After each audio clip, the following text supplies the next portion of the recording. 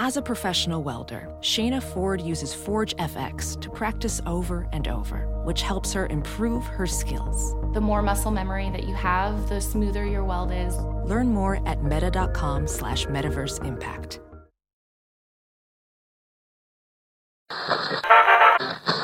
Don't touch that dial. You're tuned in to the Dread Podcast Network.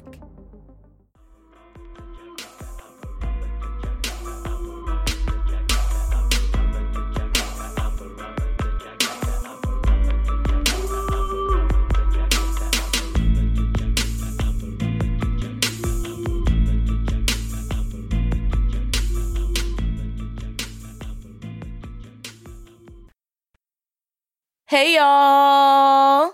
Howdy, howdy. It's Jazz, the 40-ounce connoisseur, and It's Cat Daddy, and we're really fucking excited, as per usual, to talk about shit with y'all today. yes, we are here. We're fucking back. It's Showvember, bitch. Okay, Showvember. Rest in peace, take off.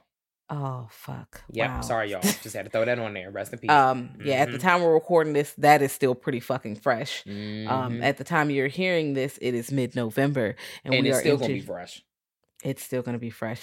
And we're talking Showvember. This time, we all float. We're talking about It 1990, the miniseries, which was voted on by our patrons. If you would like to vote on a monthly episode that comes out on the main feed, please go ahead and join www.patreon.com/girl that's scary. Any tier you get to vote. And the lowest tier starts at $2.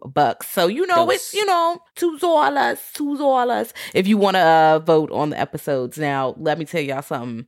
This is a really good time. It 1990, baby. Okay, I want to do a spoiler free real quick so we could just get into this because this shit is literally the same age as me. This shit came out November 1990. I was a loose neck baby at this point in my life. I did not watch this on TV growing up. I had never seen it. I didn't see it until I was my freshman year of college. I watched it. Someone downloaded it, probably illegally off of LimeWire, because that's what people were doing. Their computer was probably, not good after that. But we started it at about 2 a.m. And when we left, the sun was starting to rise.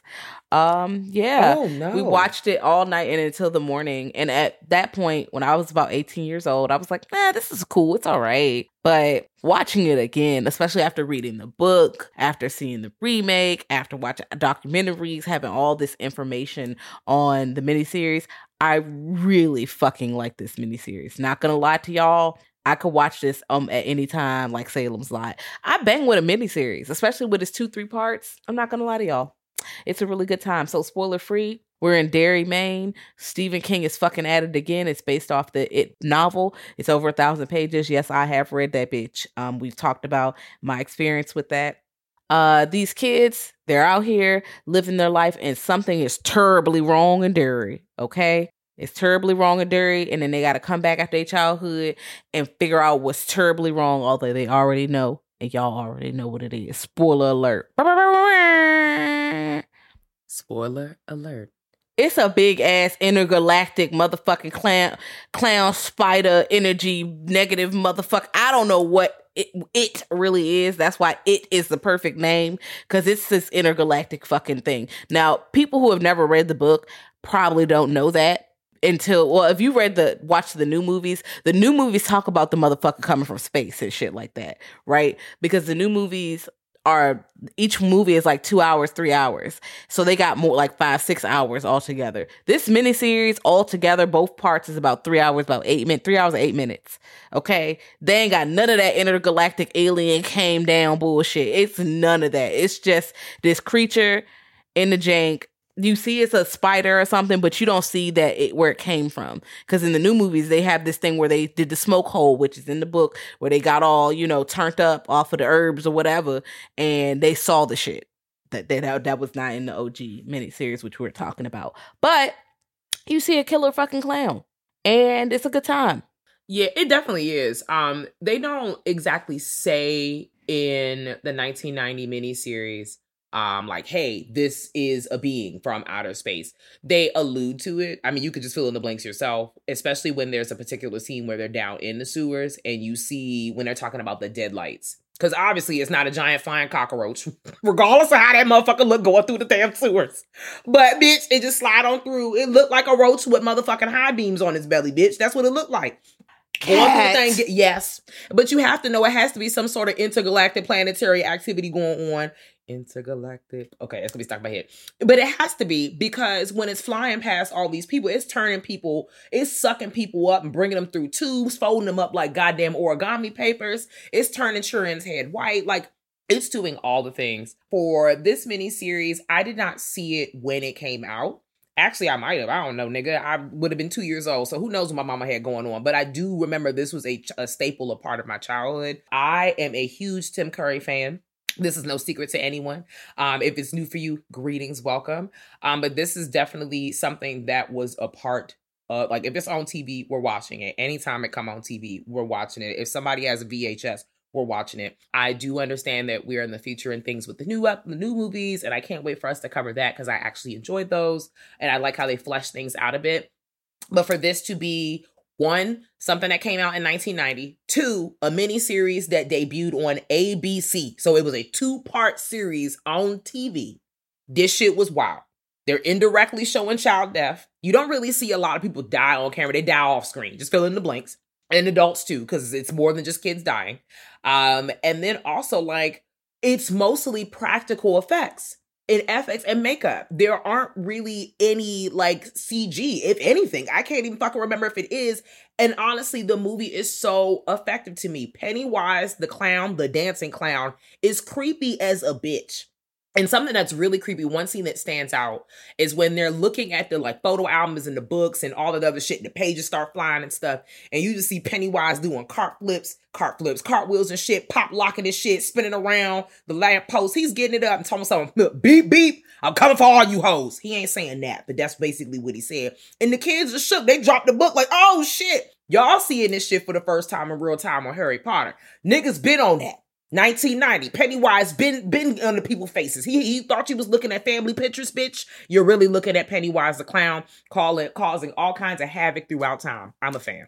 All kinds of havoc, because again, they allude to him being this being that is something that's not human. He's an entity, because especially when you talk about the history books, because Mike Hamlin is definitely into the history where you go back every X amount of years. This has happened, and Pennywise bitch ass has been there the whole motherfucking time. Okay. He cartwheeling this shit in the motherfucking circus and shit in the 20s. He in here in the 1890s, Harlem shaking and whooping people ass, Easter egg hunts burning up, motherfucking big ass fires. You know what? All this shit is happening. And you know what? It's part of it is it, but part of it is Darius evil. And that's why it can really exist there, because the people are already fucked up, and it makes them even more fucked up. Like, the adults don't see nothing happening, because we'll talk about plenty of situations where the kids are getting fucked up and they're like, adult, help me. And an adult is like, buttoning their shirt up and closing the motherfucking curtains. And I'm like, this is fucked up. Girl, the town is cursed, and it's not even just this particular being, because I still have not read the Dark Tower series. I know when we last had Vince on the show, and we talked a bit about different things that happened in the Stephen King universe. He had some time to share a bit about that. And that's definitely a thing we're going to revisit. But it's not, I think it's more than just a town. Like, yeah, this is a fucked up town, but there's definitely a bigger kind of thing at play that's influencing what's going on. And not just this town, like all the other little towns that all exist in the Stephen King universe. Most of them exist in Maine. But it's definitely entities and shit that's at play. All of this shit is happening for a reason. All of the events that happen, like, once every, like, was it 10 to 20 years or some shit like that? Something wild is happening in the town. It was like, I feel like it was 30 years or something like that. Every couple decades, some wild shit happen. Between 25 and 30 is about the time. I feel like it's 30 in here because it's like the 50s and then it's like the 80s. And I think in the new movies, it's like specifically 27 for some reason. I think that's what it is. But also, close enough, motherfucker. All right. He come back every couple decades to beat these kids' ass, because when they're scared, and it's easier to scare children. That's why he be eating the kids up. He will eat adults, because when we read the book, it opens with the story about this young man named Adrian Mellon, and he getting his ass beaten. It takes him too. It will take you, if you scared enough, it will whoop your ass. It's a good time. It's also on HBO Max. I don't think we said it, but it's on HBO Max. It was on Tubi at a point. It might still be on Tubi. It was on Tubi a while ago. It's on HBO Max right now, though. Okay, it's on HBO Max right now. Okay, well, it was on Tubi. It floats around like hello. It floats around. It floats. You will find it. Yes, you'll find it somewhere. Streaming usually, and if you can't find it, this is something where I tell you it's worth the money. It's worth $3.99 if you've never seen it and you'd like to see it. If you're into horror, of course, as a grown-up, you might not be as scared, but there are moments that are very chilling, especially with the performances from Tim Curry. Tim Curry, when I say because I watched a little jank Pennywise, the story of it from 2021. It's on Screambox. It's a little documentary where they talk with the cast. They talk about Tim Curry. They talk about how they supposed to put all these motherfucking makeup effects. This motherfucker supposed to have a big ass chin. He's supposed to look like Wishmaster in the face a little bit. Not with the horns and shit, but Wishmaster if he had clown makeup on a little bit with less horns. Like, extra elongating the chin. We about to put the only thing they ended up with was doing the upturned nose and the bulbous little head, giving that Phantom of the Opera look. So giving that, but everything else just clown makeup, very simple clown makeup, effective and very effective. So they was like, yeah, we just gonna do that because the thing is, Tim Curry had done another role. We had a bunch of makeup on. He was like, it's hot, it's a whole lot, it's claustrophobic. I want all this shit on my face, and then of course it's Tim motherfucking and it's also Tim motherfucking Curry. You want to see how they perform, like how he performs. Like you don't want to cover his face and all these goddamn prosthetics because then the expressions, the way that Tim Curry talks, Billy Boy, the it's perfect. The talent. It's perfect. Even the point where kill me, bitch. I'm gonna kill you all. You'll die if you try. I'm like, bitch, I'm scared. And when I was 18, I was not scared. But as a grown up, I watched it. I'm like, no, this shit is a little scary. I'm glad I didn't see this as a kid. This would have fucked me up. There's a few movies that I'm glad I did not watch as a child because I already had enough demons watching Freddy and Hellraiser and all that shit. If I would have seen it as well, oh my God. No, thank you. Welcome to my childhood. We also had a clown thing that used to hang up on the door in my old room at our old house. Yeah, girl. Y'all can't see Jazz's face. She's like, bitch, what? I don't know. Got to talk to Mama Cat. I have nothing on that. But when we had Ken come over, we just flipped it over. We just turned it over. It made a couple of my cousins uncomfortable. I ain't pick it. We just flipped it over. But I understand because you got people like Pennywise hitting the streets and laughing at people and shit as they whooping your ass in the shower, in your house, on the sidewalk, down to the sewers, bitch. Before we dive in to the overall story and then kind of talk about because it's a story, but and talk about kind of like each character and the different shit that they had going on in their lives. I want to highlight for my dog, it's Ben. When Ben, because he's the new kid in town, and I'm just like, okay. When he has the scene when he sees his dad down at the down at the barracks, bitch. And he's like, hey, son, I live here now. Baby, your dad went away to war. You have not seen him yet, which is heartbreaking. We already kind of can fill in the blanks what probably happened to his dad. But when you see this motherfucker standing on the water, hey, son, I live in these barracks now. This is where I am. And he looking like, girl, what the fuck is this? And then you see them balloons pop up. I felt like that was one of the most, like for me as a kid, one of the scenes that messed me up. Of course, the other scenes when the balloon popping out the sink for the girl Beverly, or when is it Eddie, when Eddie's in the shower and Pennywise pop up like, hey bitch, I'm in the shower too. Like, oh, shit like that is yes, bitch. Shit like that also had me shook. But it was this particular situation because you knew that this was a child that essentially it was portrayed that they came from like a single parent home because of, the stuff that's going on in their family. Their dad is away at service. It's not really clear whether he passed or not. It's you could fill it in as for yourself, but I was just like, you know what? Ultimately, Pennywise played too much because I know he's playing on the fears of all these kids and all the adults because that's why he got the whole town shook and under their thumb. But also, like, you fucking play too much. You just sit on the curb smiling niggas with balloons like, I'm about to see y'all when y'all come back. You thought you left Derry and you thought you forgot. Got your ass. He is a nigga clown, bitch, because he's sitting on that scene was chilling because you got jokes. But the joke's not funny. They're fucking terrifying jokes, but it's funny, but it's funny to him because he's fucking a negative being. He is literally negative energy. He is evil embodied. He is literally galactic evil, bitch. Like, that scene fucked me up as an adult. Okay, as an adult, because it's also the score for me, bitch. It's the score, and I think that did they win an Emmy? It won something. I feel like the score is great. Let me do my Googles. Okay, I feel like when I was watching the documentary, they mentioned that, but the score is like chef's kiss when it first started. That little bitch. But also they did win an Emmy. Yeah, it's a really good score. Yeah, it's a really great score. But on top of that, where there's music like kind of playing that eerie, and Ben is looking at the daddy like, "What, bitch?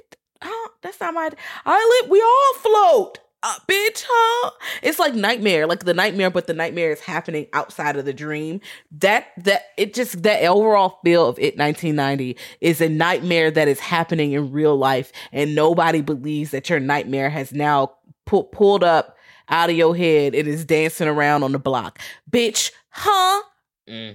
Because every time it gets they get in trouble, they see something and then nothing's there, or the adults can't even see the shit, as we see at multiple scenes. The adults are just touching the blood like, what are you talking about? There's nothing in here, bro. What do you mean? The adults in Derry blow me, truly. Like, yes, they are not able to see, as we know, they're not able to see all the things what's going on, but there are some things they acknowledge in the movie. They do this a bit in the new movie too, and in the book. There are clearly some things that are going on that the adults in Derry know it's some other shit, but they're very much like, girl, I'm taking my glasses off, did not read. Like, I don't see none of this mess. It's better for me to go in the house and close the blinds. Like, some people, and you even talk about it too, they're kind of like, oh, Derry has always been like one of the, I can't remember if it's this movie and or the newer one, but they refer to Derry as being a dirty little town full of secrets, all kinds of stuff. Like, the history here is so sad. It's a lot of extra shit. And, it could just be like, oh, people was wilding and this is just a series of unfortunate events. And no, that's not what's going on. Because you clearly see when people, like, especially, I think there's two things going on. Like, one example I'm going to pull up is like when you see Beverly being kind of accosted and assaulted after school. And this is, somebody could just be like, oh, like, he just don't want to be involved. No. You see how there's an older gentleman watching, like, these boys assault her. And he's just kind of like, turns his body and goes in the house real quick, close the blinds, close everything. And so you can tell, like, okay, obviously someone's just turning a regular blind eye. But this was a little extra. Like, it's one thing to turn your back.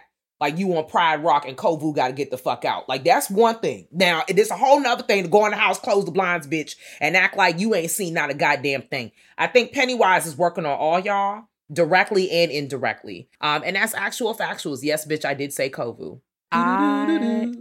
Kathleen, please. Let me tell you about a song that's been stuck in my head for a week. Well, and then you see this in another case where Ben getting his ass beat. Henry Bowles about to carve his name in that motherfucker's stomach. And you see a car. I don't know if this is a new one, the old one, or both, but the car drive past. Don't nobody help his ass. I was like, hey, he's about to get cut with a knife. Like, yo, this is, well, girl, this you know this sound racist belief. As fuck. Because when you put in the book information, how many times they gonna call you nigger dog? Oh, spoiler alert / a warning for you guys. If you read this book, it's going to call you the hard ER damn near every other page. If you take a shot every time someone says nigger in this book, you're going to die. Straight up. That's pretty much it.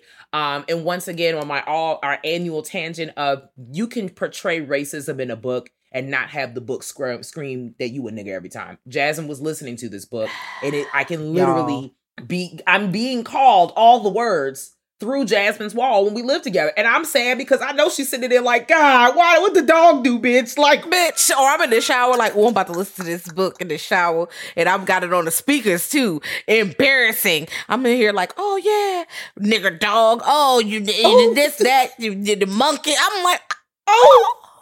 Bruh, what? And not just that. It's not just the racism. It's the sexism. It's the fat phobia. And I've read a few Stephen King books. It don't let you be a size 10, bitch. Don't have the double digits in your motherfucker. You fucking, the big sloppy guts. It's always like very negative towards people who are a bit overweight or a little chubby. It's just this negative thing. Or you can't be attractive if you're chubby. Or you can't be the hot bitch if you're big. Or the women are always getting their ass beat. It's almost like was he inspired by Giallo? Because Giallo loved to slap a bitch, and so does Stephen King in the book. A bitch stay getting motherfucking slapped. I was like, God damn, Bev was getting her ass whooped. And I know she was in an abusive relationship, but I don't think she's not the only woman who gets hit in these books. Like even with Salem's Lot and other books, women be getting their ass beat, dog. I'm like, hey, bro. Watching that play out in Salem's Lot was a whole lot, okay? And we're gonna leave it at that. Like the way that just closing the door, I'm like, oh, okay, all right. But just to go into our story a little bit, when we're starting the miniseries, you're tossed in, we meet Mike. Mike is played by Tim Reed. Sister, Daddy from the Sister. If you don't know what Sister is, baby, I'm gonna need you to go ahead and educate yourself right now. If you're from our community and you don't know what this is, you need to press pause on this. And I'm going to need you to go ahead and go to the Googles. And you need to start with Sister before starting with it. Yes, I said what I said. That we're going to go there. But Mike he's in the town. He's realizing that another child out of nowhere, or they're starting to pick back up. They're going missing. Shit is happening to kids again. Mike looking around. He hitting the streets. He be doing his own investigations and stuff, and he's realizing it's back. So he is the only person out of the Losers Club, their friend group, that have decided to remain in Derry. Everyone else, after the horrific things that happened to them in their youth, decided, you know what, I'm going to get up. I'm going to leave this town. And when you leave the town, like, you don't remember what's happening. Like, normal people usually like, oh, I can barely remember. But for some reason, they have been MIB mind erased. They don't remember none of the horrific shit that's happened to them. They don't even know who the fuck is a Pennywise, bitch. They don't know none of this shit. Pennywise ain't forget about you. But you shown up and forgot about him. And Mike gonna call you up. He gonna ring up the celly. You already know what song I'm listening to this week, bitch. Bring up my celly. He about to call y'all. Hey, he about to call everybody. And he's on the line like, y'all, do you remember? He called Bill. Bill stuttered and came back. Bill ain't stuttering about damn near a decade. Now, all of a sudden, the speech impediment whooping his ass. He back. He talking, called Ben up. Ben looking like, yeah, I remember. Ben ain't never gonna make it, y'all. Spoiler alert. He calling Richie up. Richie pulling the ear. He's stressed. Everybody stressed. Beverly, she looking into the sunset like, Jesus, we gonna you pray mean for Ben Beverly or too. Stan? Because you're like, Ben ain't gonna make it. Bam, bitch, all them niggas. Ben is staying there, the same person in my head. Ma'am! Yep. I don't know why I've merged the characters together because we done seen 5 million movies. One of y'all don't make it, the other one shows up and everyone is shook. The end. Eddie, Beverly, we gonna pray for Beverly because Beverly, let's start with these characters. Mike is going through calling everybody else, and as we're seeing Mike connect with everyone, majority of the first half of the movie is Mike, us getting introduced to the characters. We're introduced to them in present day, and there's a lot of flashbacks to the past. So you get to see a little bit of what their individual lives look like now and what they look like prior to us meeting them.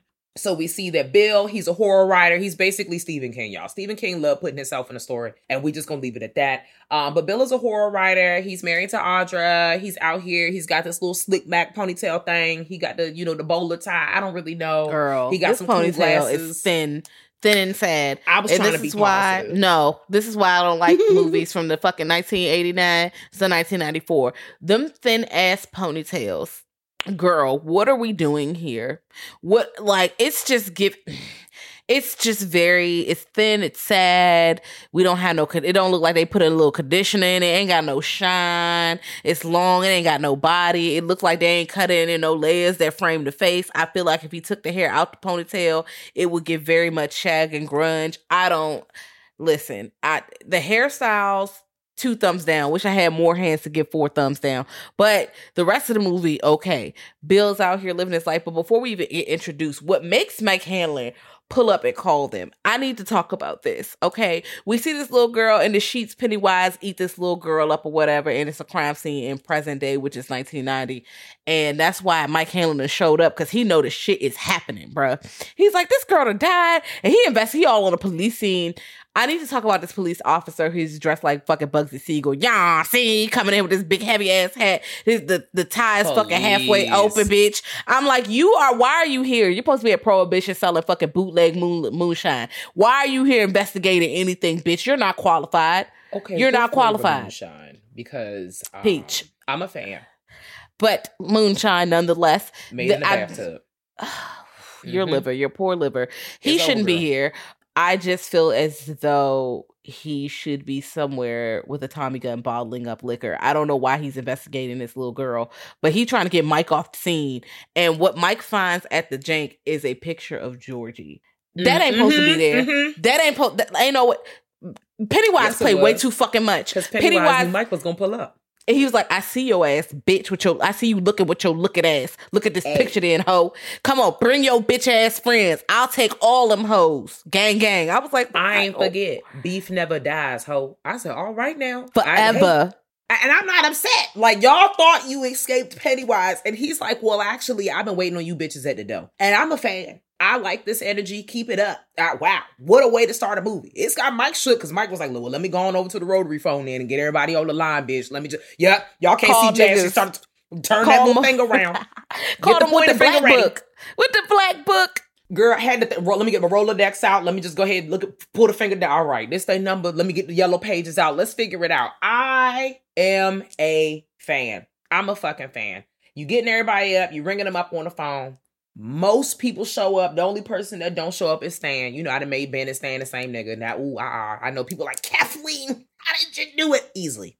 First of all, Kathleen, we've read the book. We know the story, okay? We understand. Sometimes it's been a long day, all right? All right. Matter. But Ben is a beautiful poem writer, and Stan said, girl, this is for the birds. I'm going to kiss my wife. I'm going to go upstairs and never come back. Like a sitcom. And I know that was terrible, but also that's exactly what the fuck happened to a certain degree. And you know what? I'm not even upset with the decision that Stan made, because Stan has seen enough. Because I'm going to start with Stan, because he is the only person that did not actually make it back to Derry. And that's okay. Stan's choice was very brave. I do not like how, like I said, trigger warning for suicide, and how like people like portray it and shit in general. And they're just like, oh, fuck that guy. He was too pussy to come back. No, he was very brave for what he did. And he already seen Pennywise before. He didn't seen Pennywise on the back of that motherfucking bike when he was hi-ho Silver! And he was riding away and looking at that motherfucker like, yeah, I'm not coming back. He was brave as a bitch when he thought that he was bird watching. And Pennywise got up in that house, got him in that house by himself. And now he trapped in that house and he can't get the fuck out. Stan was very brave. And also, unfortunately, Stan decided not to come back. Also, Stan, the thing specific about Stan, because Eddie definitely take up for Stan and everybody else, like, that nigga saw the deadlights straight the fuck up. And I think that in the newer movie, Bev saw the deadlights, but in the this movie, I don't think she saw them. I but don't like how they, I can't wait till we talk about it. Yeah, one day. One day. I don't hate that movie. I like it too. But Stan specifically saw the deadlights, and that's why his ass was scared. Let me tell y'all something real quick. If Pennywise was trying to beat my ass, you think I'm about to go back down to the sewer with a slingshot and a silver earring and an aspirator and fight this motherfucking clown? Take me to the king. I done already told y'all. I will jump for less. Fuck you. Fuck you. I'm not fighting him. You fucking with my brain. Girl, he's an intergalactic being, bitch. Like, he's older than anybody on this earth. He's older than Earth, ho. I don't understand. We just need to. Ain't he older than God? That's what he say in the book. I think he'd say, "I'm older than God," or I don't think he older than death. But he's like, "Bitch, I'm older than God." I mean, he was like, "Bitch, girl, what are you talking about? I'm that nigga." That's what he said. That's why I'm just like, Mo. When I think about what they're up against, I don't blame you, bruh. I wouldn't have came back neither, because as you can see, the dead never rest. You thought that he was done. Y'all thought y'all got rid of him in them Burks years ago. And he's been sitting here like, yeah, so thought it was. Might go call your friends. Y'all go come back here. And I'm going to set you hoes up. Honestly, I stand. This is a wonderful villain as far as I'm concerned. Very interesting. Classic. Way to keep. Wow. Yep. Way to keep things iconic. Spicy. Come on, girl. Groundbreaking. Just keeping the cosmos interesting. Like, I don't know. I'm definitely a fan. So talking about Mike. Oh, because I talked about Stan. Stan was in bird watching. He was in, the Boy Scouts. He was really into nature and really cared about his friends. And all these kids kind of connected because they were, I hate to say losers because that doesn't feel good. But essentially, they felt like they were outcasts, and a group of kids kind of linked up because they all had a lot of stuff in common. We meet majority of the children because they already kind of click outside of who just moved. Oh, Mike. You see Mike come in later. Now, in the book, we get into detail of what's all really going on with Mike because in the movie, in the newer movies, they do, which I do like that they cover that a bit. It's a different take on what actually happened in the book, but that's all right. Hopefully one day, if you don't want the ER slapping you in your face, you're gonna read it. But if not, in this particular movie, we don't really get to see a lot about Mike's backstory. We just see Mike be the person that's calling everybody in, and some shit happened to him, and his life has still been a little shaky, and he's just been holding down as a local librarian in Derry. I really feel like they should have gave Mike's character a little bit more TLC in 1990, but I can't go back to life, back to reality. Like, Girl, honestly, both movies really don't do Mike justice, to be quite honest. They don't do Mike the justice that he has in the book. Mike is the timekeeper. Mike is the historian. Mike is the one who brought y'all together. Mike is that nigga, like, dead ass. And he stayed for y'all. And he tells he does all this shit, bruh. He's the one who gets y'all together to, watch the little thing and see what's going on. He is the one straight up who pulls a lot of the weight, and they never give him that in either adaptation. They don't give him everything he's fucking owed, and y'all will pay for your crimes. I'm looking at you, bitch. Okay. Smelly. Also, I don't think either of the movies really give Stan what he's owed, because in the book, I believe, spoiler alert, Stan is the one who said, no, we need to make the promise. Ain't he the one who said we gotta come back? I don't even think it was Bill. I think it was Stan. No, I think it was Stan. Yeah. But in the movie, they made it seem like it was Bill. They always make Bill the fucking leader. Girl, fuck Bill. Girl, fuck Bill. They trying to make him the leader because he's a Stephen King character. Girl, get the fuck. I'm screaming. You right. I don't. Y'all can't see me. I was holding my nose while Jasmine was giving us the tea on Mike because I have my thoughts. Holla at me later because I got time.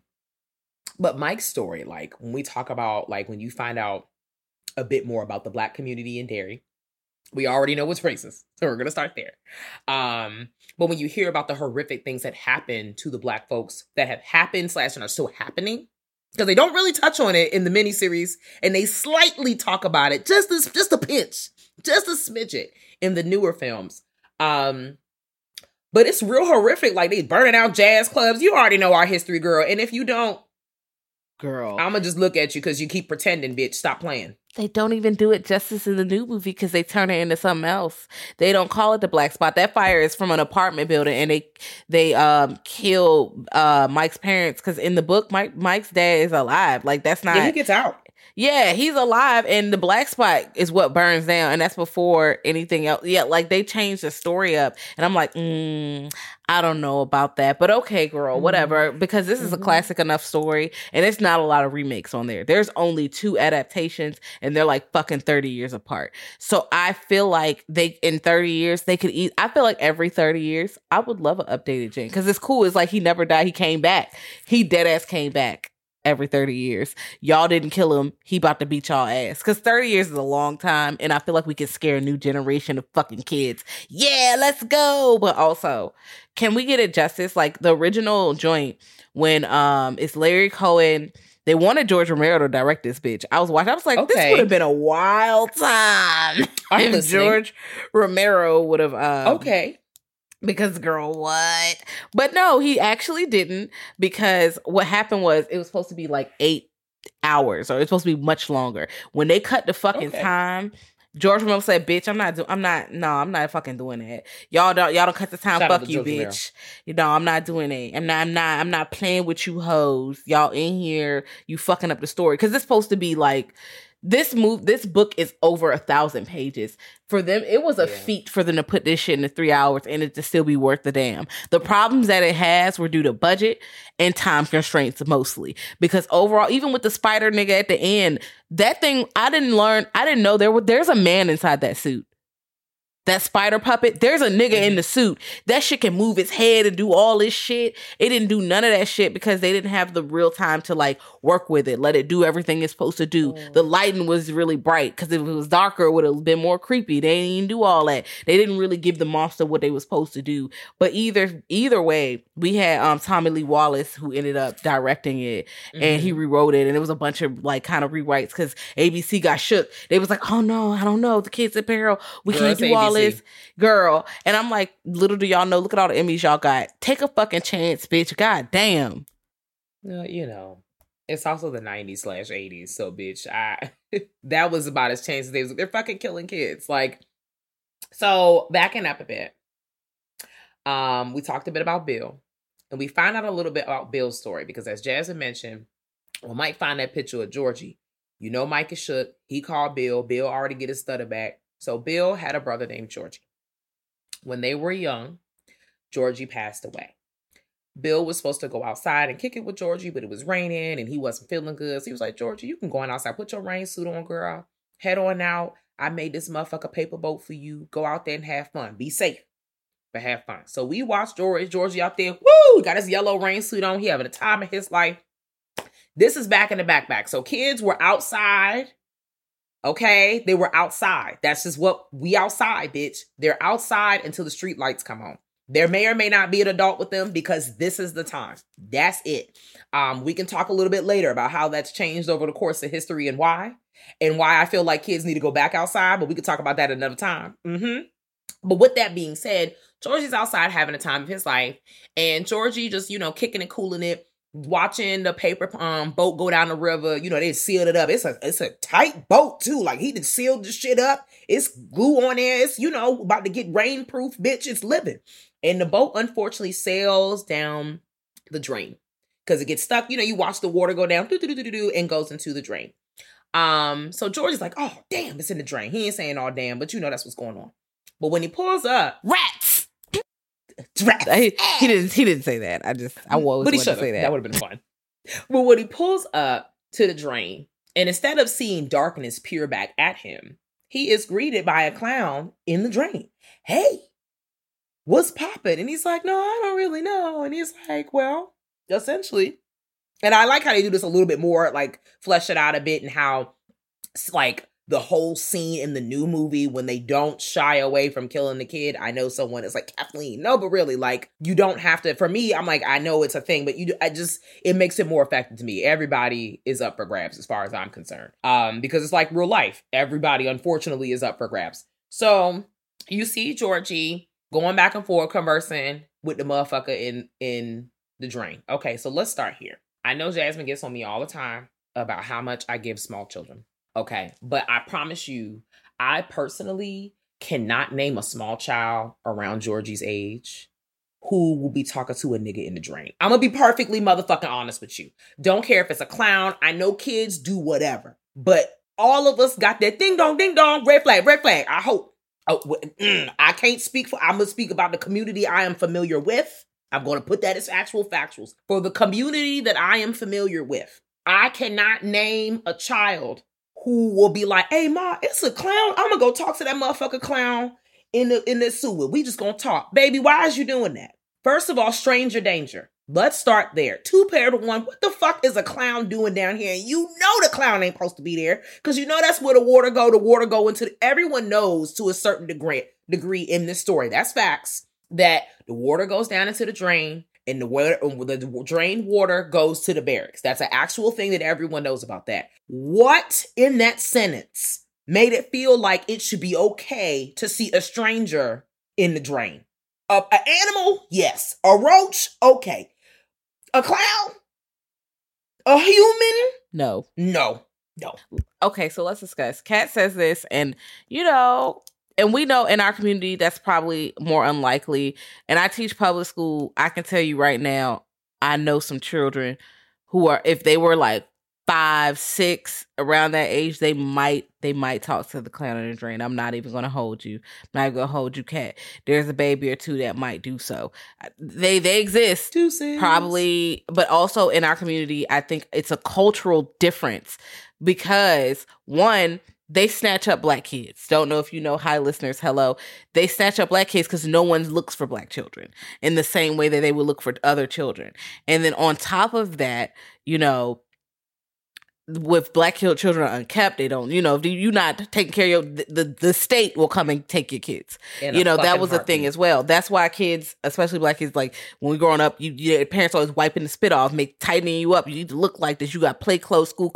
You can't be in here because if you look like you have been neglected or you out here doing too much, they gonna call the people on you. So we keep a tight rein on our kids. Like, I ain't got no kids. A tight rein was kept on me. At 5, I could go to the end of the block and that was it. I couldn't run. And now, granted, I was not a child in 1950. Them kids was leaving at 12 p.m. and coming back at 7, and you didn't know where the fuck them kids went. So I'm not going to hold you. I'm from a different generation. So because my mama, and not my mama, but my mama was born in the 60s, late 60s. But my grandma was born in the late 40s, and my granddad was talking about the 40s. They would just be out fucking side. But also there was nothing else to do but outside. You went outside and you played games and talked to your friends. There is no video game. There is no TV. Everybody didn't have a TV in their fucking house, like, even to begin with. To even start that, you had to go outside. Luxury. Yeah, but also if you're black, you're not about to just roam the whole city. Especially if you're not in a black city, you're going to stay in that black neighborhood, love. You're not going to just be going outside of the neighborhood, because that is how you get lynched, or that is how you go missing, or that is how you get bullied, or that anything, or experience racism, just regular racism. Yo, you keep your ass from these couple of blocks. You hang out with the same people, even sleepovers and shit. You can't go over everybody's house. You can't eat over everybody's house. There are community wise, and I'm not to say that everybody else ain't got no rules. I just don't know. I ain't grow up in your house. I grew up in my house. Okay. And my house was brown. So a lot of our stories seem to be similar. Yeah. And people probably listen, if you're, you know, your mama ain't really let you do like, who mama is that? Let me talk to you. They're very cautious because anything could happen to you. And when something does happen to you, motherfuckers not going to use the same resources to look for you as if in the same way that if you were palm colored. And that's just the fucking truth. That's just it. So I'm very confused. I was very confused as why is this little boy following this boat? When I first saw it, because I was 18, I was not in education. I didn't know anything about child development for real. I was still kind of a child. I was like, that's fucking stupid. Why would you do that? But as a grown up, I'm like, I could see developmentally why a 5 or 6-year-old might consider even discussing anything with the clown, especially if they perceive them as an adult. Because adults, there's a hierarchy, right? He's a clown, but he's a grown up. So, you know, I can the baby is in the drain. I'm sorry, Jasmine, because I'm just like, he's gone. But also, Pennywise's voice is scary. I'm sorry. If I would have heard that, if he wasn't even, like, they said it was pleasant. No, he was not pleasant. That didn't sound pleasant to me. As soon as Pennywise would have said, hello, Georgie, I would have said, oh, hell no. Hello, Jasmine. Mom, pick me up. I'm scared. Girl, I would have saw somebody was in that. I wouldn't even went. As soon as the boat went down, oh, man. Hey, me, I would have started running because what? Like, I'm just thinking about, kid me. And everybody ain't me, but take me to the king. That's pretty much, and that's where Georgie went. He went to the king, R.I.P. Georgie, and it was a hard time for Bill and their family to accept. The parents kind of, the perception was the parents moved on. We really don't get to interact with a lot of people's parents. I think the parent that we get the most time with for real is Beverly's dad. We get a bit more of her story and what's going on. But you can tell I'm sorry. Keep going. Oh, no, go ahead. No. Oh. I was like, I feel like because he's a villain almost, kind of. Yeah. And then you get a lot of Eddie's mom because she's kind of a villain.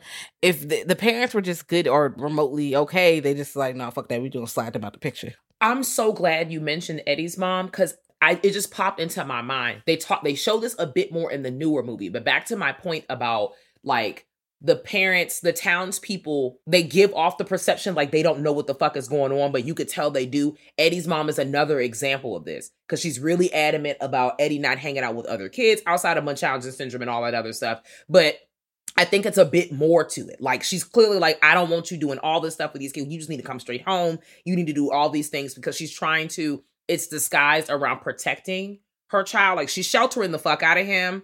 And also I'm just like, I'm finger on the nose. She's sheltering the fuck out of him. And that could be for various reasons, because I know in the newer movie they that this was a queer character, and you can get those vibes here in this particular story too, as a child and especially as an adult. So that could be another reason why as well. I'm not diving too deep into it. That's another conversation for another day. Why their mom probably sheltered them, but I think also their mom is privy to the bullshit that's going on to the town, whether she directly or indirectly knows what's going on regarding the entity that controls everything. So yes, so back in that, we talked a bit about Beverly. Because y'all, Mike is still calling everybody. Majority of this movie is him ringing up the celly. And then as he's ringing it up, we see the backstories for each person. So Beverly Marsh. Beverly is the only femme-presenting girl in the group. Or femme-presenting person. Boom. Girl in the group. Boom. 2 separate sentences. And Beverly is a young lady. In the newer movies, they try to like make it seem like, I know they add a bit more onto what they allude to in the OG movie, but like she's very, like they try to say she's promiscuous. I'm like, girl, this is a baby. Like, what is y'all talking about? They try to say that she's doing all this stuff with the young boys. Like in the older movie, they try to say she's fast, and I just holding my nose, holding my fucking nose. Hate it. You're sexualizing this child. The other children are clearly assaulting her. Now, if we want to take it a step further, there is trigger warning. If you decide to read this book, there is a child orgy sex scene in this book. Jasmine's eyes got big, and if you didn't know that, bitch, surprise, I just told you. I have a lot of questions, comments, and concerns about why this exists, and I don't want to hear because cocaine. That's all the answers I got was because cocaine. When I was listening to the documentary, watching it, I keep saying listening, but I was watching it. Larry Cohen was like, I just feel like it was a part down the book that it was an avenue he tried to take and it didn't work. And for me, I mean, I don't. What made you think of that? What was the reason? Because they're all like under 14. They're all children, but they're not even like older teens that be getting into the shenanigans.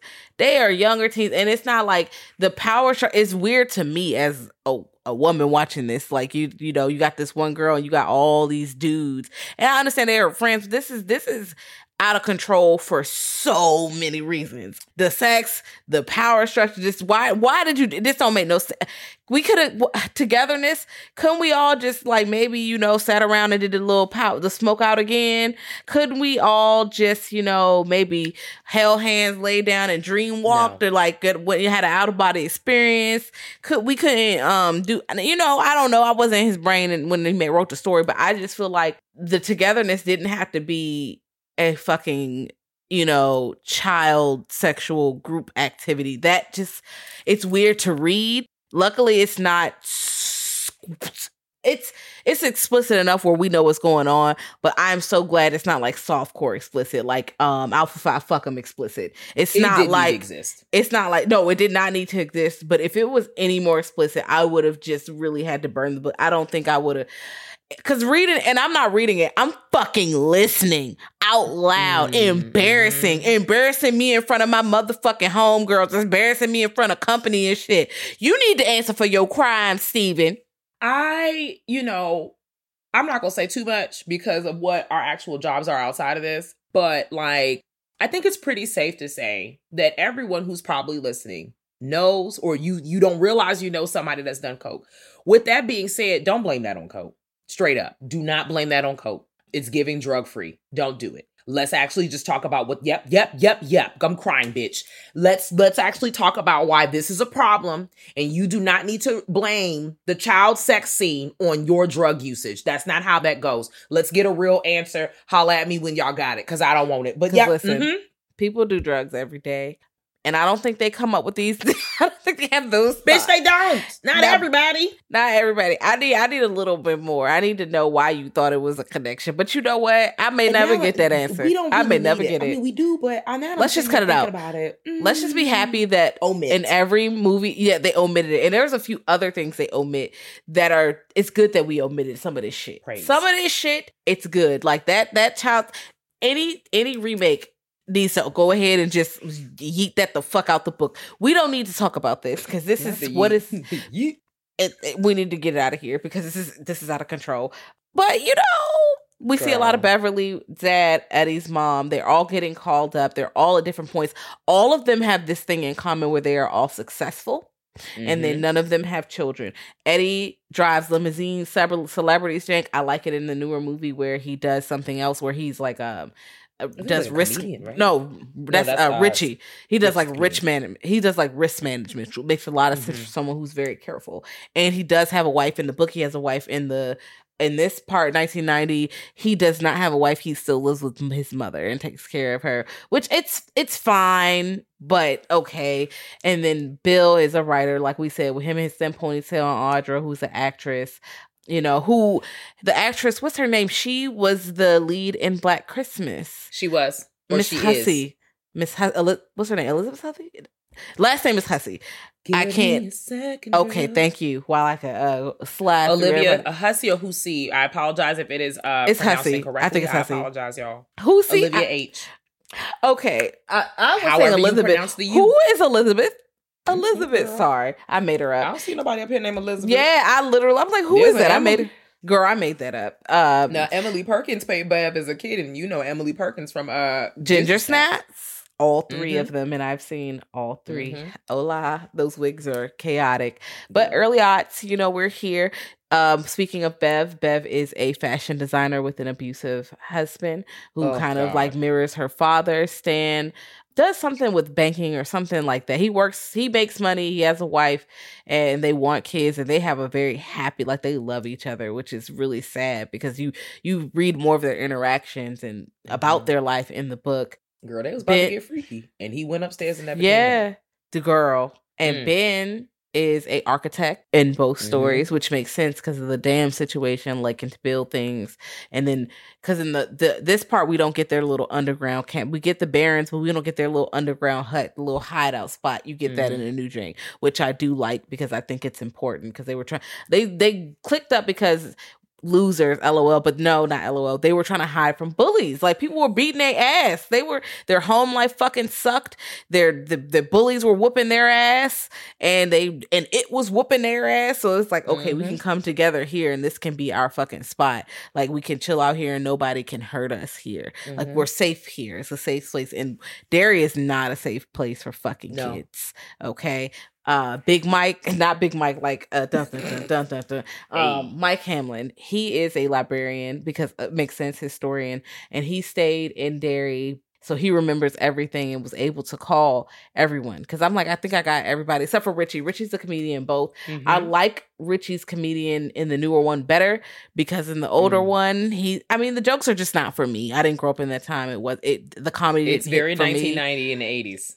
1990, 80s white male comedian. It makes a lot of sense, and I understand. It's not bad. I just can't relate the same way. And I think the newer comedian, I was able to relate just a pinch more. Didn't Bill Handler play that? Bill Hader. I'll be calling him Handler, Jesus. Bill H. Mr. Bill H. I'm hoping his first name is Bill because I could be fucking this up, guys. Oh, you guys, I love Google. It's a school night, and it's like 10 p.m. Bill Hader, yep, girl. Hey, I remember the thing. But Bill Hader, I like him. I think he's kind of funny. I think he's okay. I laughed a couple times. Yeah, I enjoyed what he did with that. But in the book, I cannot stand fucking Richie Tozier. Let me tell you about this racist motherfucker. He had a pickaninny voice. Yeah, beep, beep, Richie. You can beep this foot up your ass. Bitch, not beep, bitch. Pickaninny. Yes, dead ass. A dead ass pickaninny voice. Like you're like this is giving minstrel, bitch. Like what made you think of that, Steven? So obviously, the audience is white people. I'm going to say that out loud. We obviously know that because truly, anybody who is not firsthand experiencing the racism, so everyone who is not white, you don't need to spell out for us what racism looks like. Because we already know firsthand. So I'm going to go with your reasoning. I'm a hope. And that's not me caping for you, baby. The discussion is still here. I'm a hope your reasoning for getting real detail like this and so you can make it clear for white folks. And once again, that's a whole nother conversation for another day. Because you don't have to do all of this to make it very clear that someone is sexist, ableist, racist, transphobic, homophobic, all of the icks. You don't have to do all that. You don't have to call someone the other F word to make that very clear. You don't have to do all these. You don't have to do that. There are other ways to depict these things and not do these things. But like I said, that's a conversation for another day. I'm going to briefly touch base on a triggering situation because you brought up Beverly. And there's a scene where Beverly's husband, when Beverly's like, yeah, I got to go back to Derry. I got to kick it with my friends. And that motherfucker walk in the room with a belt. And I said, hold on now. Like, what, bitch? Girl, he pulled the belt out on you. You should have shot him dead in his chest. That's truly how I feel in my chest. Knock him out, ho. Gone. But you know, she rises like air. She gets out of the abusive situation. They don't need to go super deep into that. But like Beverly has lived a life. She has lived a life, and it's a sad one. Okay. They don't directly say it, but they definitely allude that her father was assaulting her. They make that very, it's abundantly clear. Are you still my girl, Bevy? Let me check to see if you still my girl. It's giving T.I. I was about to say the same thing, bitch. It sure is. Anytime someone, let me check somebody's hymen. Bitch, check these nuts. I'm about to punch you in your fucking face. It's disgusting. It's gross. I'm offended. I'm upset. I'm watching this shit. Poor Beverly. And then you have these scenes where you're flip-flopping where you're seeing Beverly endure all of this traumatic ass shit for her to go in the bathroom and Pennywise knocking on the damn fucking sink Chronicles, bitch, putting blood in there she can't even see. Now her daddy whooping her ass. Pennywise's invisibility whooping her ass. Poor Beverly, like the kids around the way is whooping her ass. Motherfucking Henry Bowers and his greaser friends are stalking her and assaulting her. Like the townspeople are trying to sexualize you as a kid and they're not addressing all the ugly ass shit that's happening in your home and in the community, but they put it on you. I'm so glad y'all got out of Derry because, girl, I'm also really upset that there is not another season of Castle Rock because I done seen them Derry signs. Yes, I'm back, bitch. I done seen the Derry signs and I thought we was going to make it. So just like you need to pick back up Channel Zero, they need to pick up Castle Rock. And I'm going to just put it on that. I'm standing on that hill. Watch Channel Zero, guys. It's on Shudder right now. Reminder. Watch fucking Channel Zero and watch Yellow Jackets before I beat your ass. Right now. Okay, that was aggressive. I'm not sorry. Well, there we go. Now, the second half of this movie, after we are introduced to our characters and find a bit more about their lives and, you know, what they're doing now and the things that they got over in the past, they come back to Derry. The gang's all here. We at the local Asian restaurant. We getting our food. We eat it up. Da-da-da-da. All you can eat buffet, bitch. Ow, ow. It's lit. But you're thinking the buffet is super lit because it's lit. But not lit in the way you thought. Because when they reveal the meals, Pennywise is here first. And he's making everyone see it's a bunch of bullshit on their plate. And now everybody's so goddamn shook. It went from a celebratory in the moment of darkness moment. Because it's like, oh, we're all here for this one dark thing. But camaraderie, friendship to, oh no, Pennywise is still whooping our ass. We just touched down, bitch. Oh no, I ain't getting no crackers yet. Like I ain't even have my spinach, ho. Like I don't really know how to suit up and boot up. Like what's going on? Pennywise is not paying fair, ho. When they pull up, Pennywise on the side of the road smiling. Bruh. You see he done dug up the damn graves. One of these graves is already filled. I'm like, that scene, hold on, pull it back. This scene is fucking scary because no one knows what's going on all the way. And in the book, Beverly kind of already knows because it's clear that she has a bit of the shine, okay? So they're in here and Bill come back first. So Bill is clearly the leader. He's the Red Power Ranger. Got to come back first. He's here and it literally you dig in the graves and it's like, oh, one of y'all not gonna make it. He's like, what that even mean? I don't even know what's going on. And they come back and Bill's like, bitch, you better not come over here. I mean, not Bill. It's like, you better not come over here, bitch. I'll beat your ass. Okay. Bev come through, go into the fucking Marsh house and is that old lady scene is okay. Listen. Terrifying. It's Richie, just, oh yes. God. Richie come back. He drive past the Paramount's closed, but then they got his motherfucking R.I.P. Richie Tozier. He's like, hey, whoa, going to library turn. I love the library scene because the balloons are popping. They not supposed to be reacting, but they react a little bit because I don't care. If a balloon pop, you go and jump a little bit. Me as a person, I personally, you should have had the balloons popping on their face, like, because clearly it's practical. So someone popped a balloon with blood in it. By their face because they couldn't CG the bitch. I don't really, they're in here. He's over here with a noisemaker.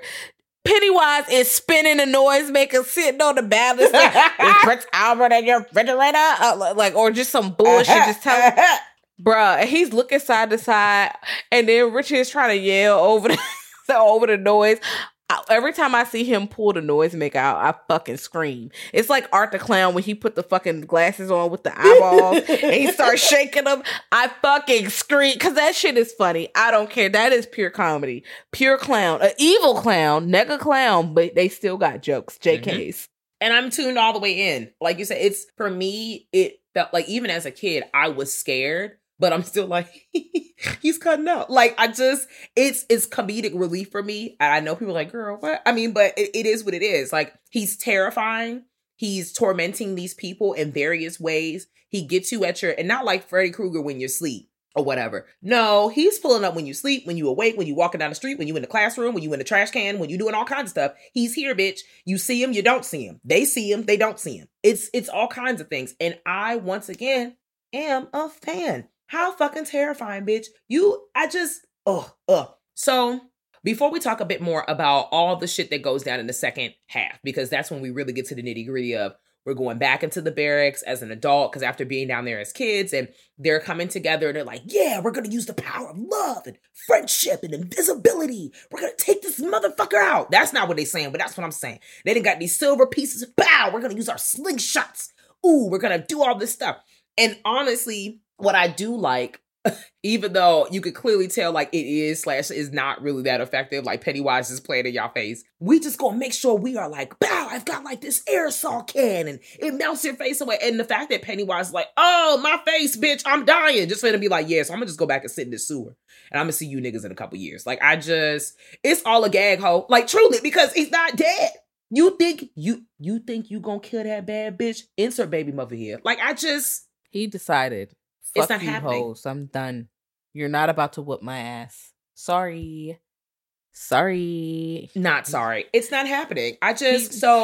He backed out. He wasn't going to win, so he backed out of the fight.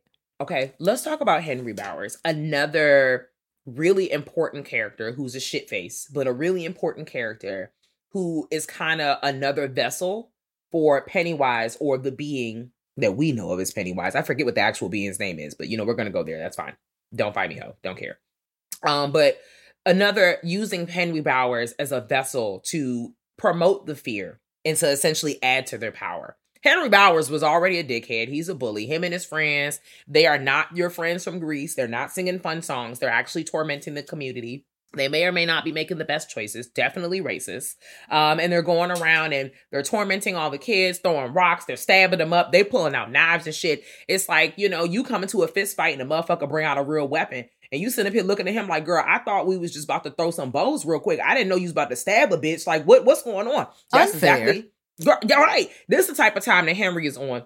I love that the group of gaggle of friends have linked up when they start throwing them damn rocks in them down by the riverside and shit. Down by the riverside. They had them rocks flying, girl, getting them up out of here. And so we find out later that one of Henry's friends dies down in the barracks because they follow the Losers Club down there because, they're like, yeah, we're going to get those guys back. I didn't forget when you tried to throw that wall of rocks at me and my friends. Y'all got me fucked up. You got me out here looking out pussy. Bitch, Henry is evil Kermit, period. That's the sentence. Like, he's nega Kermit. So it takes nothing for him to look in the mirror and be like, they got me fucked up. And he's going to be like, you right, bitch. So they're following down there. Unfortunately, Henry's friends are not smart because they're just being tag-along hoes. And one of them gets murked down there. They die, bitch. They get literally sucked up into the tube, folded like a pretzel, and they gone. And Henry has all white hair because he also saw the deadlights. And listen, both of his friends get sucked the fuck up. Oh, let's talk about it. Because he sends one friend. Yeah, he sent one friend off, because that one's not as memorable as the other one. He sent one friend off. I think he sent Patrick off, and he go wander around, and he don't come back. That's what happened. And in the new movie, it's like these two separate events. But in this movie, this all happens at the same time. But of course, they had 3 hours. They had to cram everything in. So Patrick goes, he's lost. And in the book, these are separate events, but they have pages to spread it out. But Belch goes in there. And this scene is really fucked. There's a pipe with the holes in the light, and the light is coming through, and it bursts open. And Belch is sucked in, right?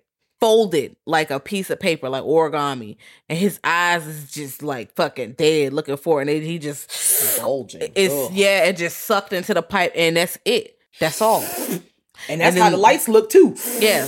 Then them lights coming back down the hallway, coming back for you hoes. Ooh.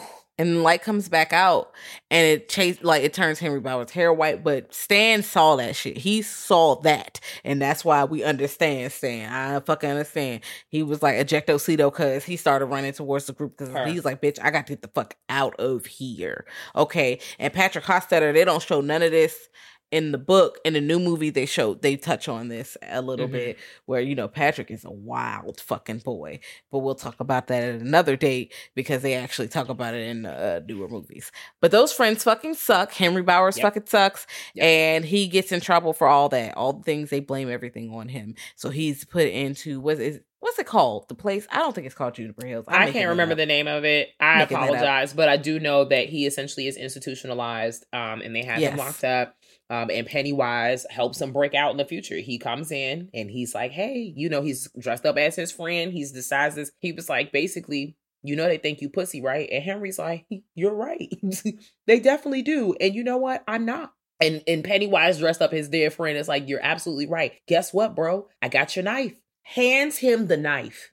Like, I'm just like, oh, you're all playing games. Brought the knife in. This being has dropped off a knife at the function. And now Henry is just going to break out. And now adult Henry, is ready to take out the adult people who are back. He's doing the bidding of Pennywise. And because he's afraid, he may not have there's a lot going on mentally for him. There's a lot that has happened in his life over time. We don't really get to see in this particular movie what happens in that gap of time. We just know that he took the fall, or they placed all the blame of the child death and all that stuff on him, and then they just locked him up. And that's pretty much where we leave that. I'm a little curious to see how they would play that out. I know they fish it out a little bit more, or flesh out, in the newer movies. I wish we saw it here, but also I know there's time constraints, because there's only so much you could show us, bitch. They should have made this a 3-night event instead of a 2-night event, and I'm gonna leave that on that, but I'm gonna just call it a day.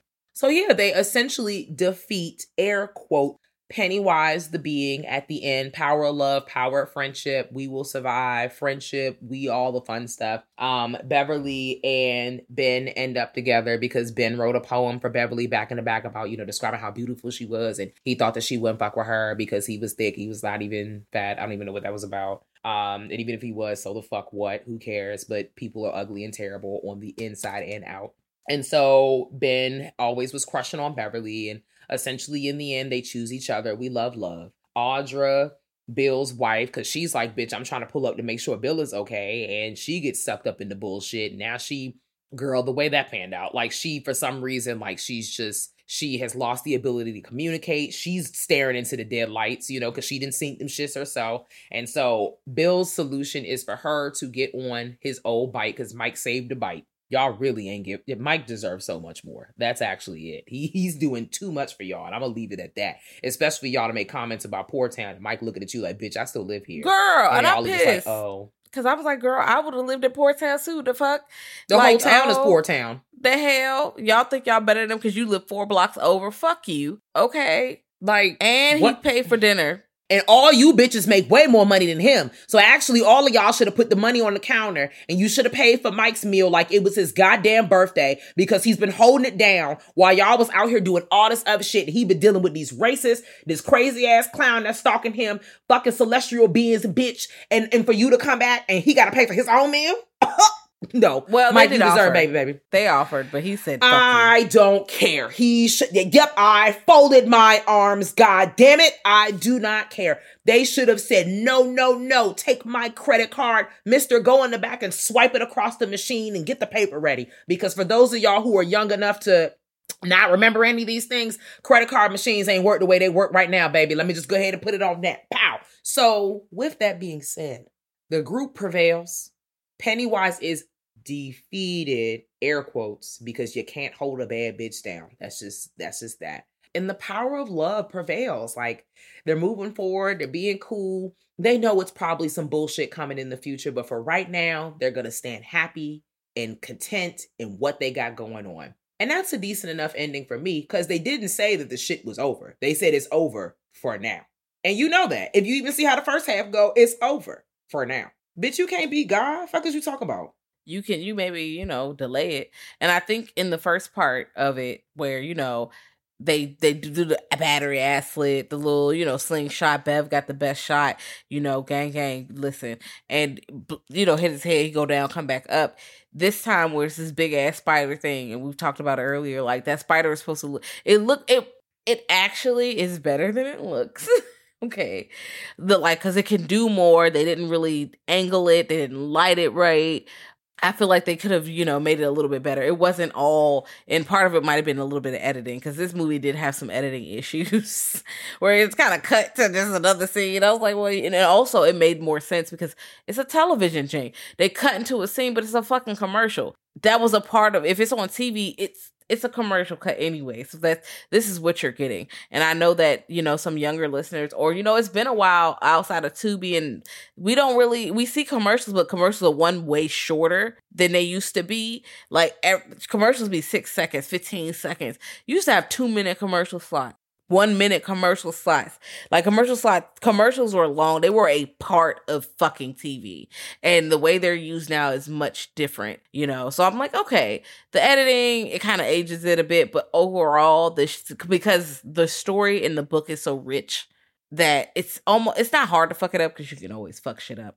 But because the story is rich, you have talented people on both adaptations.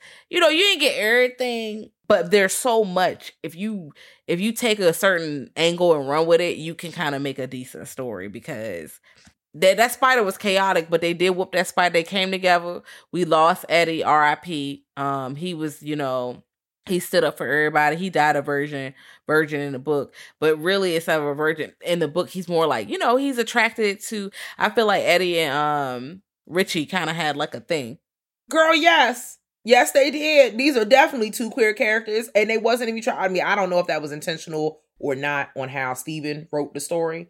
But I could read through the lines, and I like how they're it's not as coded in the newer movies. Like, it's very apparent, like, well, back it up. It's still a little coded. It's not like, we are a queer couple and we love each other. It's still very much like, they still might be together. I need to revisit it, because I'm pretty sure I do not remember them going, we are gay and we are together. No, that is not what happened, because I watched it. Not because I was wanting that to happen. But recently enough where you get the different tie-in in the second movie, the second installment of the newer movie, 2019, where Richie's doing a little, and this is something that happens in the book, where he's playing this game, he on a video game, he got like an extra quarter, which when I read it, I ain't even thinking nothing of it. He was like, yeah, want to play some more? I got another quarter. He was like, what do you want to play with me? You gay or something? I'm like, bro, he just want to play the video game.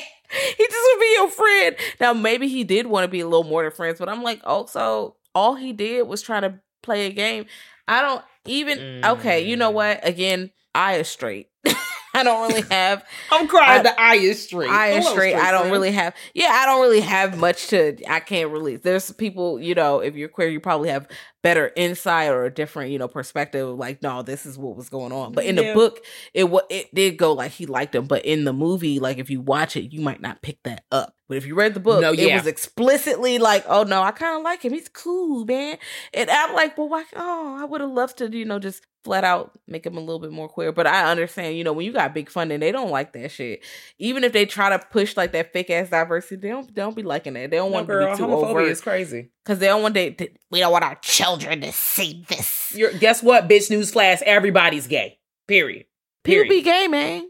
When y'all watch sex scenes and you straight, are you just zooming in on certain body parts? Are you ignoring the other ones? I'll wait. Yeah. I'll wait. I will fucking wait. It's all right, baby. It's okay. Shake your tits. Yay, gay. I don't know. Shake them tits for old Rodale Ho. Like, I'm losing it. Yeah, so there are some things that I wish were more fleshed out, but you know, I feel like it didn't really get a properly addressed, in my opinion, in the newer movie. So I'm going to, if they decide to revisit this in another 30 years, heavy emphasis on another 30 years, I would like to see certain things fleshed out a bit more. We can still omit the child sex scene. I don't need any of that. I'm still looking at you, Mr. Author, who wrote it. Blink, blink. This is a wonderful Dare commercial, by the way. Just going to look at it because I'm just like, bitch, okay. But overall, let's talk a bit about ratings. So the rating for this movie, if this is your bag, is a 6.8 out of 10 on IMDb, and it's a 68% on Rotten Tomato. And I'm kind of like, did we all see the same movie? Like, and I don't think that's nostalgic. This movie is a smooth, solid 7.5, 7, bro. 7.5 minimum. Like, what? It's 1990, and okay, go ahead. I'm sorry. I want to say something. Yes. I saw this not as a child. Like, okay, 18 is a child, but it's not a small child. So this didn't have the I'm afraid of clowns impression that it had, which was it like for it to impress on children like this and keep this cult following and be so big so many years later and then still have 2 adaptations that are still pretty fucking good overall. Like how a 6 anything is a fucking slap in the face to me. I would give this a 8, and I'm not gonna lie. The first time I saw it, I would have given it a 6.5. Because I wasn't scared. I thought it was cheesy, but I wasn't paying attention to the right fucking things. That's what was happening. It was 2:00 in the morning and I was just here watching it on somebody's computer in the back, but after watching it multiples, I've seen this movie like at least 9-10 times. After that point, I watch it. Anytime I see it streaming on somewhere, I usually hit play. Just like Salem's Lot. If I see it streaming, even if it's in the background, those are 2 movies that are comfort movies for me. And Pet Sematary. So I'm just like, yeah, I'm just gonna put those. I'm gonna let those fucking rock. They're just gonna rock. I've seen so many times that there's masterful moments in this where the 6 just doesn't hit. Yes, it's corny, but also the budget, the constraints, the rewrites, all this other shit. If y'all would have let them do what the fuck they came to do to begin with, you would have had a motherfucking 9.5, but you wanted to fucking play because you pussy. Purr. And that's the tea on that, bitch. Honestly and truly. That's really. You wanted to play. I'm scared. The parents are gonna be. Girl, they honestly. In the words of Tim Curry, he was like, so many kids told me they shouldn't be watching this. You probably should have been watching it, period. Like, if you won't go be able to handle it, you just shouldn't have been able to watch it. You watch it later, and that's just your life. And I think that's okay. That's okay. Just like with a lot of horror fans, a lot of us who started early, we probably should have been watching some of the shit we was watching. And that's just facts, But you can't keep trying to cut shit back and cut shit back and cut shit back, and to the point where you make the story where it's unrecognizable. You take the knife to the story so much it's unrecognizable. If you're gonna do the story, commit to the story, or say we can't do the story because it's too fucking much. Okay, put your pants on, one leg at a time. Thanks. Girl, fuck them kids. All right, because you sit up here worried about what the hell the kids go. Yes, you heard what I said. You said I'll sit up here fake ass worried about how the kids go. It's always so, oh my God, what would the children think? Let's actually think about this, right? If you are so nervous about your child discovering this shit, how about you step up your parenting skills? Let's start there. Yes, hello. Yep. Oh, somebody got upset. Step up your parenting skills. And the educators have stepped into the room. Step up your parenting skills, because the first step is acknowledging self. What did I do to prevent these things from happening? Is it what people have access to? Like, what's going on? Because if we start there, right? Because I hate when people use the whole thing. Oh my God, like they look to you as this and blah, blah, blah. Bitch, you're their goddamn parent. So no one needs to be worried about, oh my God, how are the children going to react? First of all, children shouldn't be watching this. If you made this very clear that children shouldn't be seeing this, you have a rating for a reason. So we're going to start there. And then you as the parent, you're allowing your children to watch this, and then you're mad about the content they're viewing, but it's been made abundantly clear who this is meant, the audience that this is for. And I'm sure even if this is your first go round with the Stephen King story, you exist in the same world that we do. Stephen King at this point has been putting out work for 20 plus years, ho. Please stop playing in my face, because these can't be the same people who was complaining about Carrie. Because if it is, girl, just go to bed. And Turn even if you're complaining about it, if you have complete control over what your kids watch in the home, especially in 1990. On a TV screen. They ain't got no iPods, iTunes, podcasts, internet, YouTube, TikTok. They ain't got all that. So you are in full control. All you have to do is unplug the TV and put the kids to bed. Because it came on TV for 2 nights. After the 2 nights, you couldn't catch that bitch no more for real unless they fucking recorded on the VHS. And everybody ain't had no VCR. That shit was expensive. That was a big luxury to have a fucking VCR. Girl, I didn't get you got money if you could get the VCR and the tapes and shit like that. But anyway, like the fact that a 6, y'all are disgusting. Okay, fuck you. This shit is an 8. Honestly, it's an 8.5 for Legacy, bitch. Honestly, we got Tim Curry in this whole bitch. Wow. The performances, you don't even need the makeup. You don't need the CG. John Ritter, R.I.P. John Rest in Ritter, peace. and not Yep. bruh. And not only that, I was watching John Ritter was playing with the basketball with the kids. They had a little camp where the kids would spend time together with the adult actors so they could pick up things from each other. That's so nice. But also, I learned the kids was bad as fuck on set. They was dropping water balloons on people's cars. Sometimes they was filling them with Kool-Aid. I was like, hold y'all on. wasting good beverages. Hold on now. Not wasting good beverages, but they were wasting good beverages. Right. But also, y'all dropping, like, y'all about to get fired. They had to pull them aside and have a chat with them several times. But again, me as an educator, this makes sense because they're children. Every day you have to lecture the kids. Every day. Every day's a new day. Every day. You don't tell them something on Monday and think they're going to follow through on Friday. No, you need to tell them Monday, Tuesday, Wednesday, Thursday, and Friday, and maybe twice on Thursday, because honestly, kids. You know, that's what I was going to follow back up on, because honestly, depending on the age of children you are interacting with, every day is a new day. In fact, every hour is a new period, bitch. Like, with young kids, you got to reinforce 4 or 5 times a day. They were like 12, though. They was like 12, 13, 14, 15, 16. Because I think Seth Green was like older. And I'm like, they're old enough where I think twice a day is enough. Twice a day. But also, when you're working on a set and you're not working in a classroom, this is different. You're on set. You are at a job. Yeah. You are at work. And they're children. You can't, and they're children. And they was talking about, we was children, we was just doing shit beautiful. And they were arguing with each other. But it wasn't just the kids, though. Y'all was, because people don't fuck with kids. They was lecturing them, but you won't lecturing adults all day because they was in the room so fucking loud, they had to kick them the fuck out sometimes, the adults. Yes. And granted, the chemistry, you can see it's good chemistry. It's very good chemistry. So I understand them spending time and making that chemistry. But they was also cutting up on the job. They were cutting up. But also Tim Curry said, bitch, you shouldn't have been watching this. I think that was so funny where he was like, you probably shouldn't have been watching it. So I don't really know what to tell you. And that's it. Like, what else is he going to tell you, bitch? Nothing. Because what you finna tell Tim Curry? Nothing at all. Classic icon. Also, I want to bring up, just a small tidbit. Ben came back, John Ritter. He came back and saw another kid being teased. Watched the kid getting teased in the bushes. Bitch, huh?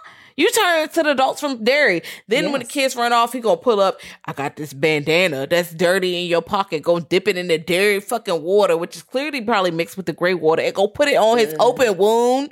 You need to pay for your crimes, Ben. Prison. I'm tired. I'm upset. Oh, jail. I also realized while we was talking, I know I said there was a point that there isn't any CG, but there is stop motion animation in this film. So there are some animated scenes where some claymation is involved in the scene. It's like very, like more so in transitional periods when you see Pennywise, especially the shower scene when he pops up on Eddie in the shower and how he opens that little hole up and goes back inside. Like, I'll be cracking up. I'm also cracking up when he goes into the hole when they're kids and they're in the barracks and you see him slide into the ground and all the kids like, no! And they try to pull him out and they pull his glove off and that motherfucking monster hand pop out and that shit go loud and then it slides into the hole. I want you to know right now, I would have not pulled the glove off. I would have just let that nigga go into the hole. And then 2-1, when that hand popped out, bitch, I would have literally, my soul would have left my body. I would have left. This was enough for me. The whole thing was enough. But once again, bitch, you think I'm coming back to Derry and it's a spider alien hand? Oh, no. Bitch, I'm out. I would never come back. Mike would have called me up and I'm like, Mike, I know what you're saying, pimp. I know exactly what you're saying. I'm here to let you know right now, I ain't got no freaking fly mouths. I don't have nobody watch my kids. I ain't got no kids. I don't have, Mike, I can't get off work. I work at Macy's and I cannot get off because it's the holidays. And I know that Pennywise is coming for y'all. And I'm sorry to hear that, but I have to pay my rent. And I'm sorry that they make fun of you for still living in Port Town. But you could just call me up anytime, friend. I will not be returning to Derry. Stay woke. And that's exactly what I would have told you, bitches. I don't care. Bitch, I'm screaming because all these niggas are rich. They don't even think of the all of them are, they can just hop on a flight at any point. Beverly whooped that motherfucker ass and got in the cab with no money and was like, bitch, I'm in here. Because when you have privilege and enough money in the bank, you can just call the bank. You can just call somebody. You can just figure it the fuck out. You can just pull up at the nearest joint and just show you. You know, at that point, you can kind of work it out or have a ring or you got something on you where you can sell and make a little bread. And I'm just like, wow, that is wild. I do want to talk about really quickly, Michael. Like we see that Michael's a historian, bring everybody together, and then gets taken the fuck out because Henry Bowers come out and stabs him and puts him in the hospital. He's out for the whole last act. You don't see Mike no more. And this happens in the new movie as well. I don't think Mike goes down to the sewer either. He gets stabbed the fuck up and he's just in here like, oh, I'm in the hospital. And I was like, this could have been the perfect chance to make a black lead. That wasn't happening. That's not happening. Especially someone who's a historian, that this would have been the perfect time for him to go down and be like, no, I've been waiting for this for 30 years because I've been remembering for 30 years. I got the info. I got the scoops on hoops. I can go down and help y'all. And him and Bill could have went hand in hand as the leaders with an S because we all know it's Hate Village. They all could have went down together, but instead you literally took him out. And that upsets me. That's boring to me. Like especially maybe because I'm just personally looking for a character that I can relate to that maybe looks like me a little bit. And they're just like, damn, he know everything. You just really just got him stabbed up. Nobody else could have got stabbed. Nobody. All right. So I'm going to put some exclamation points next to that because that's very much what has been floating in my head this entire conversation every time I see this film. Mike is essentially playing second fiddle, but the nigga is the lead. Like, it doesn't make any sense to me. He has all of the responsibilities, whether they gifted it to him or not. He's taking the reign. He's showing all these leadership qualities, and you make him play second fiddle to white people. I'm tired. Also, I know white people with bad ponytails.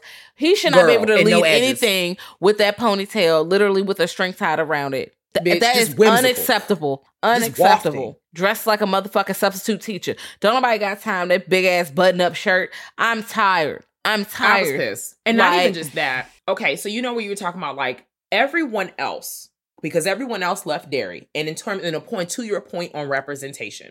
Everyone else left Derry. They was rich. They got a bed. They got all that other stuff. So you see why I said I will be working at Macy's. Because who are me to assume, black person, I got away from Derry and I too am rich. It's 1990, maybe even 89, ho. I'm be rich too. There's no representation for me to even feel like I'm being seen in the wealth community because the only representation I see is someone that they straight, they live in Poor Town. I still live here. Oh, okay. So I'm gonna just assume I got a regular department job. And that's unfortunate. I would have loved for it, one, to be more than one black character. I'm looking at you, Steven. I'm looking at you, everyone else who decides to make a token African-American in your, so I'm not going to say blacks because that's what y'all do. But I see you have a token here and you're trying to make them play second fiddle. We already know who's the baddest bitch in the room. So we're going to start there. I know who's the Beyonce of the group and we're going to start there. Okay. And even with it being the Beyonce of the group and how y'all are treating Beyonce, like this is a segment in, not even Dreamgirls. Actually, yes, Dreamgirls, but I'm going to tell you a little bit later what scene it is. Because I just got lots of feels about Dreamgirls. You also know Dreamgirls making me cry, girl. I get to the end. Oh, God. I'm sorry, y'all. Everybody just looking at me because we get to the end. And Effie get on that stage and I be texting everybody like, God damn it. I can't stop crying. But even still, we know who the Beyonce is. And because of the lack of representation, unfortunately, we cannot see ourselves other than the character who's in Poor Town. And I ain't got no problem living in Poor Town, ho, because that's probably where I would have been anyways. But I don't like that. And then you take them out and they don't really have anything to add to the second half of the story instead of just being laid up in the hospital. Oh, woe is me. Like, it's really unfortunate this happened, but now the white man is the savior and he ain't do none of the work. Also, he couldn't even remember this shit was happening. Child. And also on top of that, like the Poor Town, because of course it makes sense, especially 1990. The 90s were the Wild West. If you were not alive during that time, woo, Wild West. But I just feel like y'all robbed him of a lot when y'all could have gave him, especially because I know he's black in the book, and that is the main black character in the book. It's written that way specifically, and his race has a, emphasis, well, not emphasis, but it influences his experiences in life as it does with, regular black people. But y'all could have taken the opportunity to not have him play second fiddle. You could have pulled a George Romero and you could have slid him into the front like Night of the Living Dead. You could have done that. You could have tweaked it a little, but you was like, nah. And it's even, and I'm like, y'all didn't even say true to the book. I don't even want to hear that. But the book says y'all deviate from the book in both adaptations. I'm saying both adaptations. You deviate from the book when you want to make choices. And I think it's okay to deviate from the book because people who read the book, you already know what the fuck is about to happen. Like, give motherfuckers a surprise. You could have really given a little surprise here by giving him a heftier like role. I just would have loved that personally. And that's why in 30 years, now it's like 20 something because time is slipping away from us. Time. Yes. Time is. I just, in 30 years or 20 something years when they remake this, because we're still here on this planet and movies still exist, a remake of this in 30 years would be, like I said, every 30 years, this could be a running thing for horror. I'm not mad at that. Look how many Dracula movies you got. Look how many other movies you got.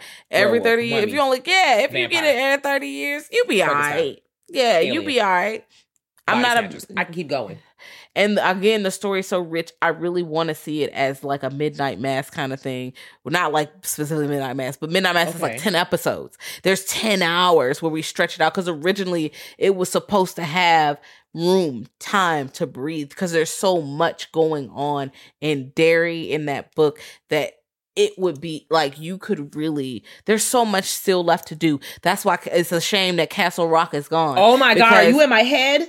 Girl, because Stephen King got his fucking problems, I'm not gonna lie and say that motherfucker ain't got no talent. That's a motherfucking lie. That motherfucker got imagination and talent. He do. He got those. And that's the storytelling fucking hits. It fucking hits. It has its problems, but it fucking hits. So it's other people's job who, can see through some other stuff and fix the problems and still keep that beautiful storytelling. And we can put it into use. I'm still here. He's still here. Everyone's still here. And there's so many stories we could use. I need to know why I need to do my research in detail as to why Castle Rock was canceled, because was it y'all were not getting no views because niggas was watching it? So I'm just really like, does he need to be picked up by somebody else? They cancel anything, bitch. They will cancel anything. I'm fucking over it. They can't look, Lovecraft Country gone. And that had big viewership. Bitch. They be doing anything. I'm over it. I'm rolling my eyes. I already know how budget cuts and all kinds of other Hollywood bullshit plays out. So, Sadate. Listen, but this movie is amazing. We love it. It has its problems. The book has its problems. The remake got its problems. They all have their problems. But the story itself is so rich. The idea is so rich and at least new to me that it's still A1. All of the things the book, the OG, and the remake are all worth watching. All that shit is worth watching. This shit is an 8 out of 10 for me. Probably an 8.5 because I really fucking bang with it. Also because I've connected with the book and all the stories and the lore behind it at this point. I'm fucking with it. So it's a good fucking time. If y'all have seen this, it's on HBO Max now. Please watch it. We recommend it. How do you feel? Did you watch this shit as a kid? I like when I listen to people who watched it when they were like 5 or 6, the way we watched Candyman and Nightmare on Elm Street and Child's Play, the way they are affected by this is so much different than the way I was. Because again, I was never a small child when I saw it. I knew who Pennywise was because you would see cutouts, you would see it in the rental store, like you would hear of it, but I'd never seen the motherfucker. I didn't know what it was. I was like, damn, y'all scared of clowns? That's stupid.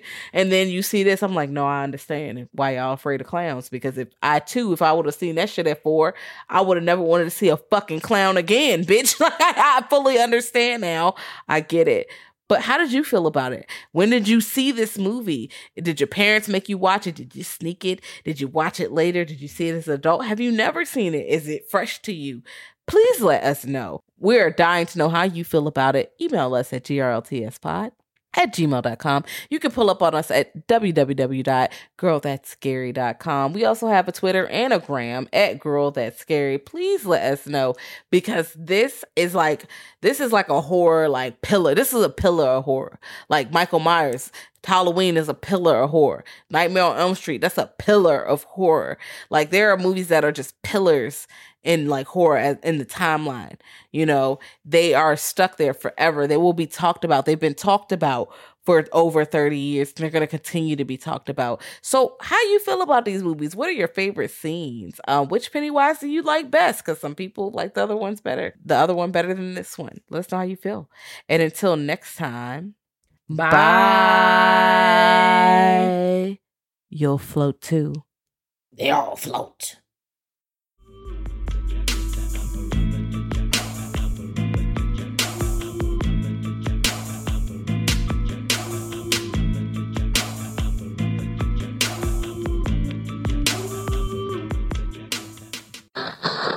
Thank you for listening to the Dread Podcast Network.